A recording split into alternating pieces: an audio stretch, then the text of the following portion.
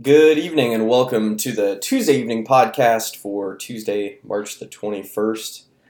The sun has come out, spring is here, my grass is growing, the trees are blooming. We are truly in spring here in Texas, but I see somewhere that it's snowed a couple feet. So if you're in the snow, my condolences. I hope that it goes well. You don't have to shovel too much of it. Just know that down here in Texas, we are experiencing summer-like conditions. In fact, oh, I don't know if you can hear that in the background. That's a cat. She's having her evening lamentations. Sometimes this happens. Anywho, here on the Tuesday evening podcast, I actually recorded a bit earlier than that. I'm drinking a bit of coffee, contemplating the weekend that I had. So this is the first time, I guess, in 2 weeks. Well, let's see. This is the first time in a long time that over the last 2 weekends I've actually gotten out and done quite a bit of shooting. So last week I was at ATX Precision's PRS class, which hopefully going to finish the review up on that this week. It was a really good class. Really, enjoyed it. Nothing really life-changing came out of the class. I definitely learned some stuff. It was great to have somebody who knows a bit about rifle shooting sitting behind me to critique my form. The instructor Clayton took a couple pictures of things that I was doing that could be easily addressed, and also just got the opportunity to shoot quite a bit. If nothing else, there's something to be said for just getting out and shooting for 2 days straight. I think part of the value of that class is just honestly having that much range time. And if you bring enough ammo and you got enough cool stuff to shoot at, by God, I think the guy could probably charge a little bit less and just sit there and not have to do anything. Just to have access to the range. So that was really good. I really enjoyed that. One of the biggest things that came out of it for me, and it's really has nothing to do with rifle shooting, rifle form, whatever you want to call it, is management of logbooks about your particular rifle. And what I found was I was getting some pretty wild inconsistencies in what like my Kestrel would show me, and then what was actually happening downrange. And a lot of that had to do with the fact that I'd really only put together a rough zero of the rifle. The other part was, and by that I mean, I had shot it at 100 yards, but I hadn't really spent the time to kind of dial it in, so it was just nailing, point of impact at, 100 yards. I had done a little bit of chronograph work, but I had about 5 data points, so maybe not the most accurate velocity for it. Throw a silencer in the mix, and my point of impact is certainly shifted, and even my velocity has shifted quite a bit. So it was really just very interesting to see how all of that came about downrange. Now, what I found was that I kept my logbooks from last week. This week, I went out and shot at at the ranch range out at my parents' place, and while the distances didn't exactly line up, I was able to kind of rough in an elevation and windage correction based on what I was seeing out there, based on my logbooks, instead of just relying on what Clayton called buttonology. So just looking at the Kestrel, and it's really made me want to spend a lot more time doing,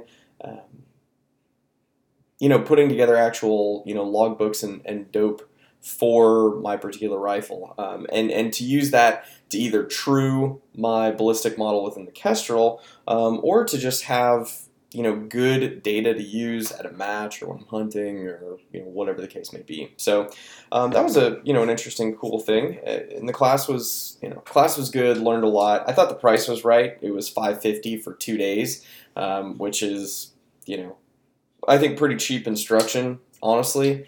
There's some other precision rifle classes here in Texas that are many thousands of dollars for week-long class. So $550 for for 2 days of class is a pretty good deal, especially at a private range, where we got to shoot in a lot of different challenging conditions. I thought that was a lot of fun. So, got that done. That was good. Spent the week doing my day job. Cleaned up a little bit of brass, cleaned the rifles. Kind of tried to get my life back in order a little bit, and then I actually headed out Thursday afternoon for the ranch and met my day job team out there on Friday, and I'd borrowed some pretty cool toys from the guys at Capital Armory, and got the opportunity to shoot some machine guns, which was a really good time. I actually had, I think, 6 guys from my team out there, 7 including me, and nobody there had ever shot a machine gun before. I don't think anybody there. I think one guy had shot. He'd shot with me before, so he shot with a silencer. But that was really the extent of, the experience out there. A couple people had shot guns before. One guy's a hunter. But got to take him out, got to shoot some machine guns. Took out a full auto MPX, took out an M16 lower that I spent most of its time with a 22 rimfire upper on it, which is just as much fun as you can possibly imagine, and just had a good time burning off rounds downrange, and the team had a ton of fun. Those guys were just gaga over the experience, which is always cool. I really like taking new shooters out, and I like showing people a new experience that they haven't had a chance to see before. They haven't had a chance to experience. So got to take those guys out. That was super cool. What was also cool was that none of them have ever shot long range before. I think the longest shot that anybody had ever taken in the group was about 150 yards. So walked them back to my favorite little spot. It's at 475 yards, which is really a great distance for that sort of thing, because you can pick an appropriately sized steel target. So I did all of my kind of rough work with them as far as like, let's get you on, let's check our wind call, let's do all that on some big IPSC torsos. And, honestly, with a good rifle and a pretty stable shooting position and, good accurate dope, it's pretty difficult to miss a full-size IPSC target. I mean, that's a big target. It's almost 18 inches wide. So once I got the rifles dialed in and, had a good wind hold, put them down behind the rifle, got them to hit a couple hits on, the IPSC steel, shooting silencers on all the rifles, so everybody had their ear pro out that was watching, which was cool. Looking through the spotting scope, so I'm calling their hits, making sure that they're definitely on. And then I've got a little plate rack of kind of progressively smaller plates. So there's like a 12-inch gong, like a 10 by 10 square, and then like a 8-inch circle and a 6-inch circle. So let those guys kind of move to smaller and smaller targets and work on their on their wind holds. And they were beside themselves. Like, one guy even said to me, he was like, the machine gun thing is cool, but I've just never actually shot a rifle this far. And I didn't, I always thought it would take superhuman skills and superhuman equipment. And, one of the rifles that I took out was the Bergara HMR, using the Nightforce SHV F1, which is that's a $1,200 scope, $1,250 scope, and a $1,000 rifle. So, essentially a $2,300, $2,400 setup, if you include the scope mount and the bipod. So maybe, $2,400, $2,500, which is definitely a lot of money, but I think a lot of people think that you need to spend $7,000 to be able to hit something at a quarter mile. What would have been really cool is to have had those guys bring out their own, hunting rifle or whatever, and, establish a good 100-yard zero, chrono it, and then work with them on hold-offs and stuff, in a traditional duplex-style reticle scope, to get them out to 475 and show them, what they're capable of, what their rifle's capable of.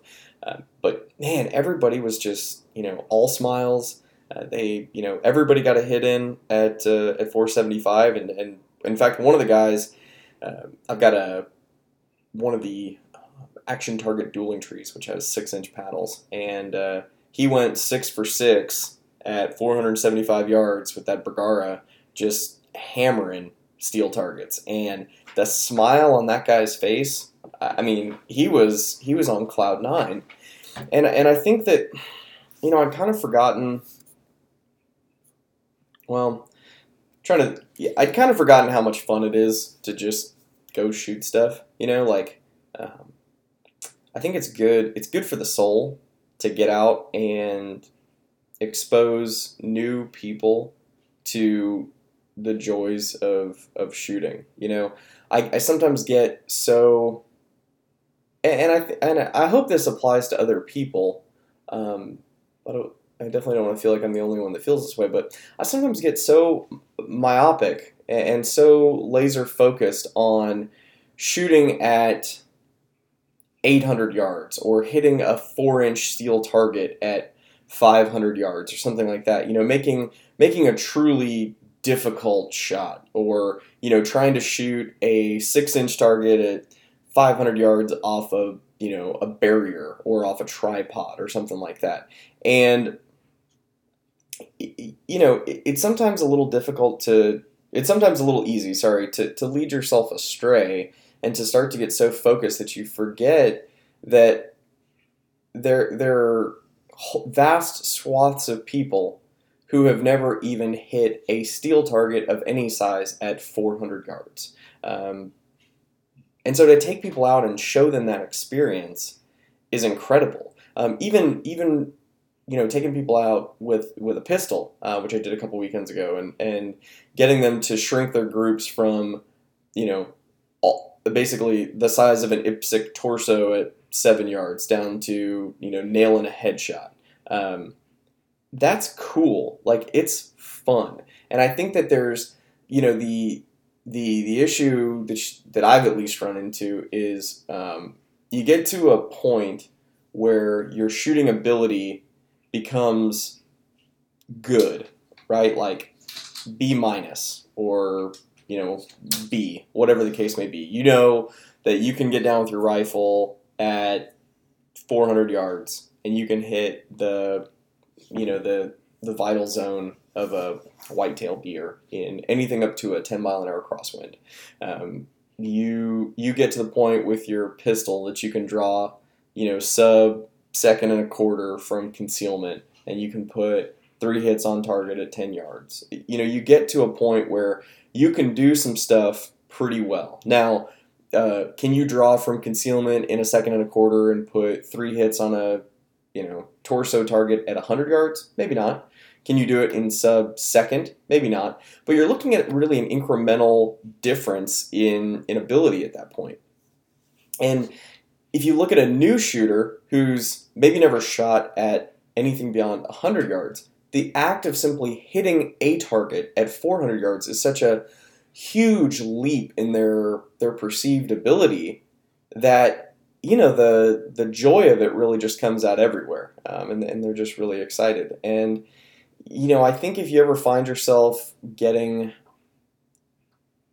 to that myopic place, getting to that level of maybe boredom, I don't know what the word is for it, find somebody who's never gone shooting before and take them shooting, and see how excited they are, and unless you're a soulless monster, you're going to be pretty excited too. I think you're going to have a really good time, and don't consider yourself to be an instructor, because that's a whole subset of skills, to be able to teach people well. But go out and let people pop off a couple rounds and work on some basics and coach them up a little bit, and it's a really good time. So getting to take my coworkers out, and all my coworkers know that I do gun stuff, but I don't think that they've ever gotten to go shooting with me. And so that was cool, just to kind of show them, part of this really big hobby that I have. If I were a competitive barbecue guy, or if I was a craftsman of fine woodworking gear, it'd be cool to show them that stuff too. So it was a really fun time. So that was all a Friday. It was a great time. Really enjoyed it. Friday afternoon, I had some friends of mine from college come out to the ranch, and we did more of the same. Shot some machine guns, shot at long range, popped off some rounds in our pistols, and camped out at the ranch, which was weird. I've been out there hundreds and thousands of times. It was a major part of my formative years growing up, and I never camped out there. Never once did I just set up camp and spend the night in a tent or a hammock out there. And so I went ahead and did it this weekend with a couple buddies, and we found a nice little spot down in a stand of oak trees, and we definitely glamped it. We were eating steak and scallops one night, salmon the other night, having great breakfast, Dutch oven biscuits, and eggs and bacon and everything else. Listening to a Bluetooth speaker in the evenings.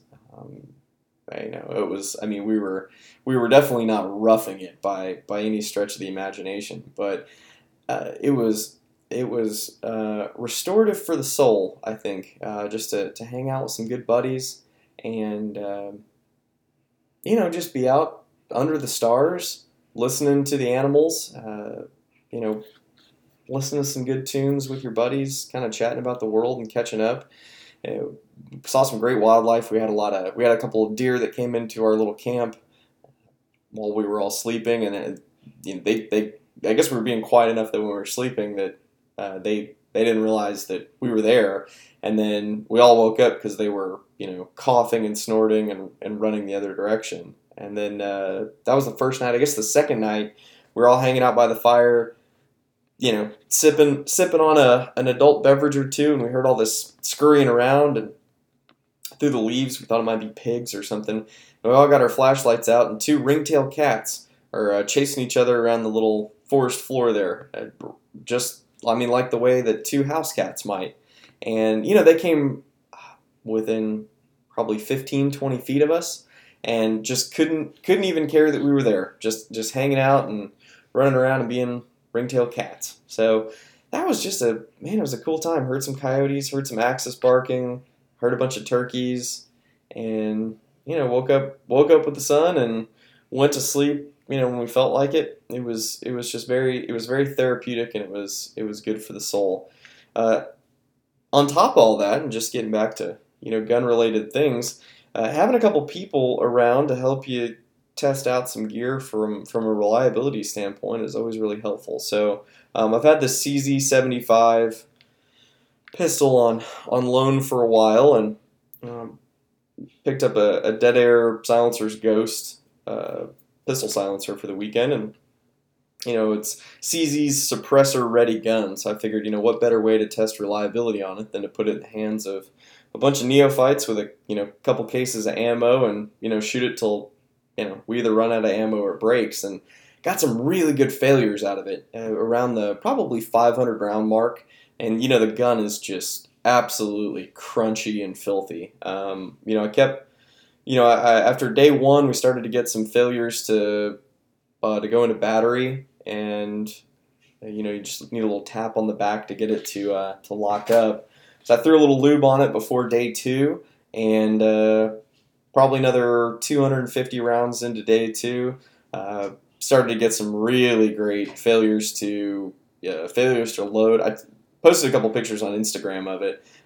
Got one where it had forced a round down into the magazine and had had done a number. You just go to our Instagram page, look at the photos. They'll be part of the review.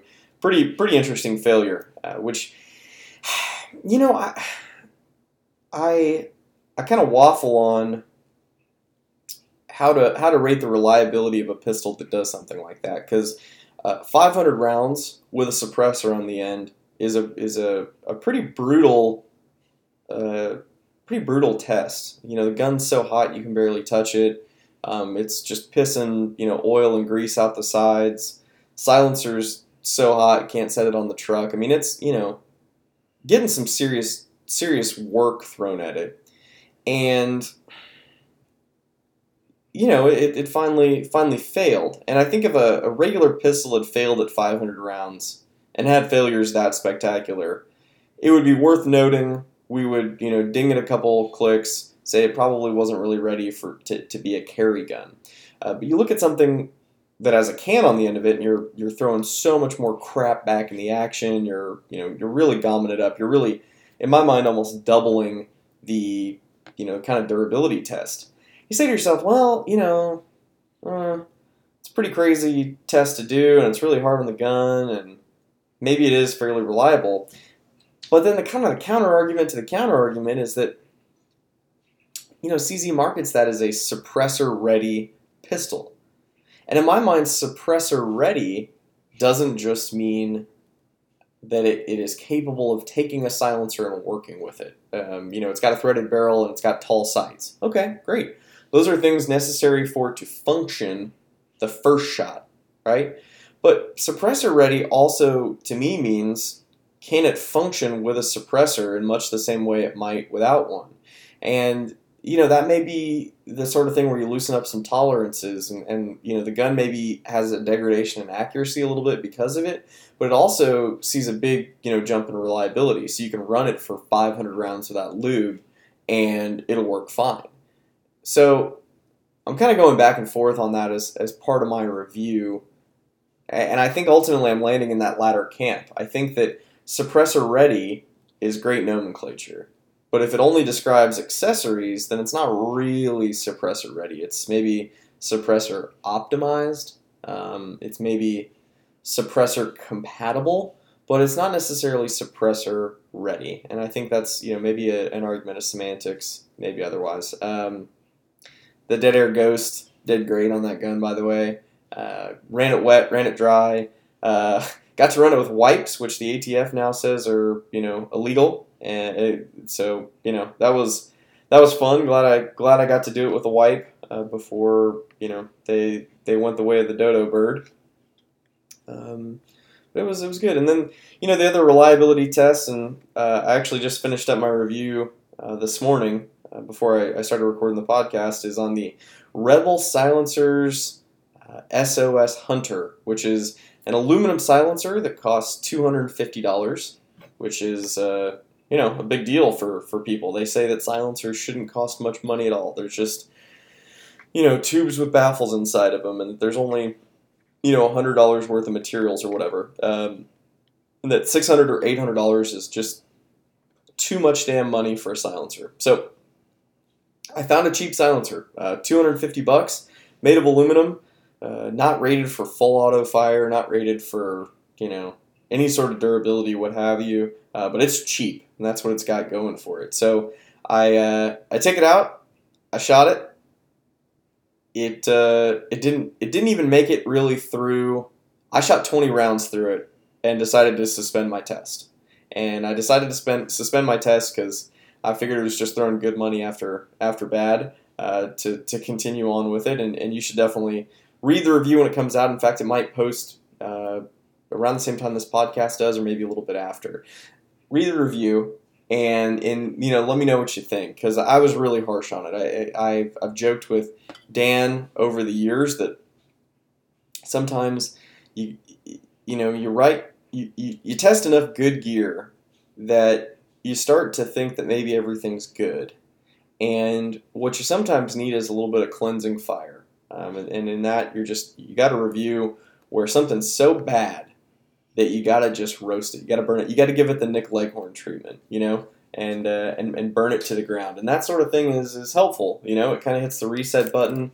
I think the readers of T-Tag seem to like it. Our comment section always seems to really enjoy it when we treat something like that and give it the thorough T-Tag review. So look forward to that this week. Now, the one thing I didn't do was check the last podcast to see what all people had to say. And this is the one that was with Tom and Oregon, which was really fun. I really enjoyed it. So actually I had the most comments on that one that I've ever had. 15 comments on a podcast, which I think further reinforces that I need to find more guests to get on the podcast. Looked like a pretty decent number of views on it, not nearly as many as we've had in the past. One of the big questions was about And Tom and I mostly talked about reloading. Was about reloading for 458 SOCOM, and luckily, John Wayne Taylor is a prolific reloader and prolific 458 SOCOM shooter. So he had put together a little bit of a reloading guide here in the comments section. So might be fun for you guys to read. Let's see what else was on here. These are all 458 SOCOM things. And then questions about hog hunts. So Mark M asks, I'm stationed near you in Fort Sam Houston. I'm looking to do a hog hunt. Can you recommend an outfit in the area that can point me in the right direction? I've shot plenty of deer, but not hogs. Have my own firearms, night vision, but I'm not set up to do meat processing either. Small apartment kitchen. I figured if anyone, you'd know where to look. Honestly, you're going to run into a lot of the same issues that our readers have lamented over the years, and that's that most places are going to charge you a pretty decent amount of money to go hunt a pig. You should probably expect $250 a head as kind of a baseline. A lot of places will do like a per gun fee or a per hunter fee or something like that, and then maybe $50 a head or something like that for pigs. There's a couple of night vision operations around the state. Vision pig hunting, Texas. I'll just Google that for you real quick. I'm sure you've already done this. Find a couple of places. There's the whole first page of a Google search result is night vision pig hunts. You'll find somebody that'll take you out and let you go, hunt on their place. That's probably the easiest way to do it. A lot of them are set up to, loan you gear or whatever, so maybe they'll cut you a discount. Honestly, go out with one of those guys. Be a little bit, be a little bit skeptical about going out and hunting with them. Maybe ask for some references or something like that. The problem with going out with a guided hunt service is, they're hit or miss. You might have a guy who's really dedicated his life to it. You might have a guy who's doing it as a little side hustle, and he's unsafe with guns, and he doesn't really know what he's doing, and he's not going to put you on pigs, and he's going to take your money. So most quality outfitters and guides will have references available upon request. So find one of these places, call them up, say, hey, I want to come hunting with you guys, but I'm going to have to travel, a ways, bring my own gear, don't want to waste my money and my time. Do you have a couple references you could point me to? I'd like to, chat with some people that have gone hunting with you before. And if they don't, stay away from them, That's pretty good rule of thumb, is that if they're not willing to, put you in touch with some people who've gone with them before, they might be a second-rate operation. Now, that's not to say that, you might go with one of those guys and have a great time and have a good hunt. But I would say if you're looking to, have a great hunt guaranteed, find a place that's willing to get you some references, talk to people that have been with them before, find out what it's like, and go from there. So that's my advice to you. Google a couple places, call them up, see if they've got references. If they do, call the references and see what the hunt was like. If they're not willing to give you references, put them on the B list. Maybe come back to them if you can't find any places that have any references. Maybe you just kind of go luck of the draw. But unfortunately, I don't know of any places up near Fort Sam that that can take you hunting. But hopefully, somebody listens to this podcast, listens to your question, and can tell you. And on that note, creeping right up on the 30-minute mark.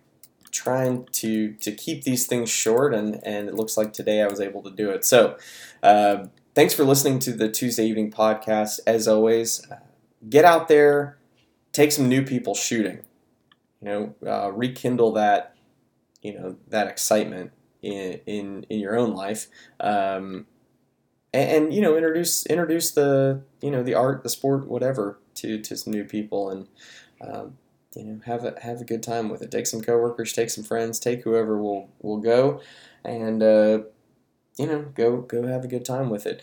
Thanks so much for listening to Tuesday Evening Podcast. As always, leave a question in the comments if you want me to chat about something specifically, and I'll do my best to research it for you. So have a great evening, and we'll talk to you guys later.